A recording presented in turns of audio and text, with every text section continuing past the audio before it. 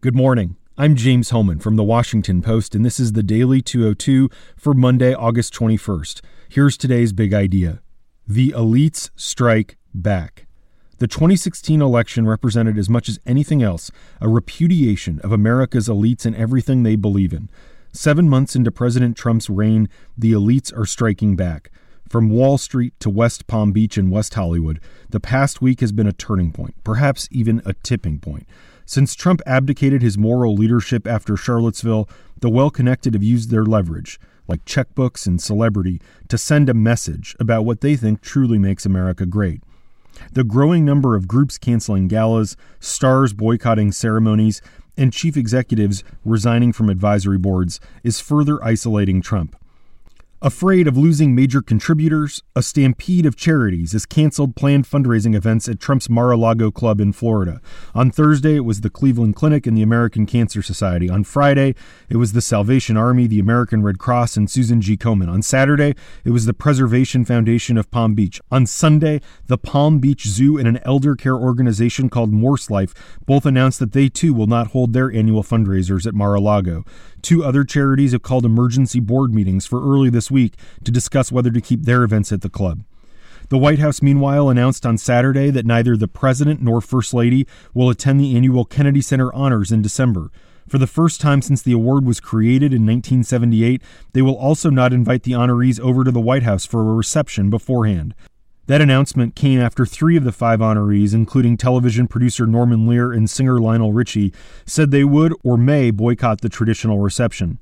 It also came a day after all the members of the President's Committee on the Arts and the Humanities announced their resignation en masse with a fiery open letter. With so many consequential stories in the news, it can be easy to dismiss intrigue swirling around a ceremony for Hollywood stars. After all, we've got Afghanistan, North Korea, and Russia to worry about. But Trump's decision to pull out of the Kennedy Center Honors more than 3 months ahead of time is significant. Make no mistake, Trump cares deeply about these snubs. He spent his entire life trying to get onto the A-list. More than most presidents, whatever he may say to the contrary, he has shown a love for ceremonies like the one at the Kennedy Center. What he does not like and goes to great lengths to avoid is public humiliation.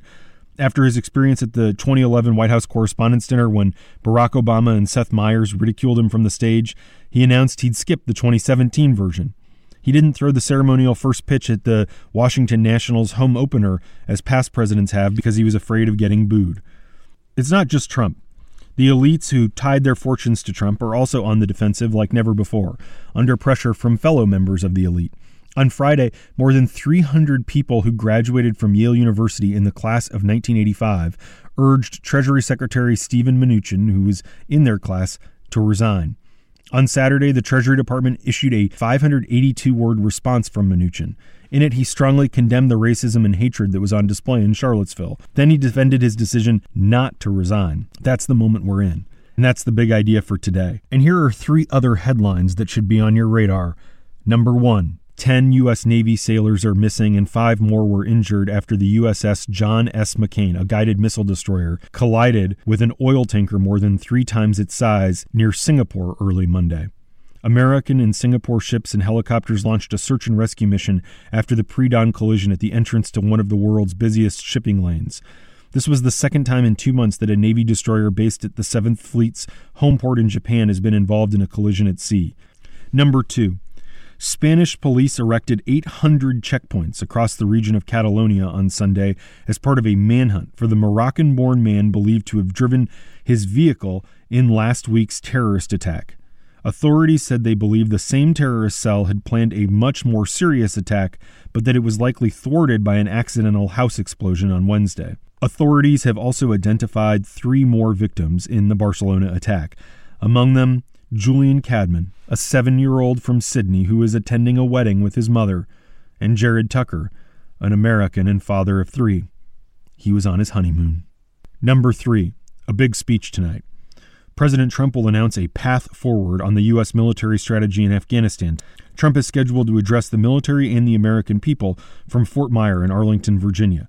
Various options have been under consideration for Afghanistan, including sending about 3,800 more troops to augment the 8,400 troops already there in order to train and assist local forces. Trump's reluctance to commit to a new strategy has reflected the paucity of good options. And that's the Daily 202 for Monday, August 21st.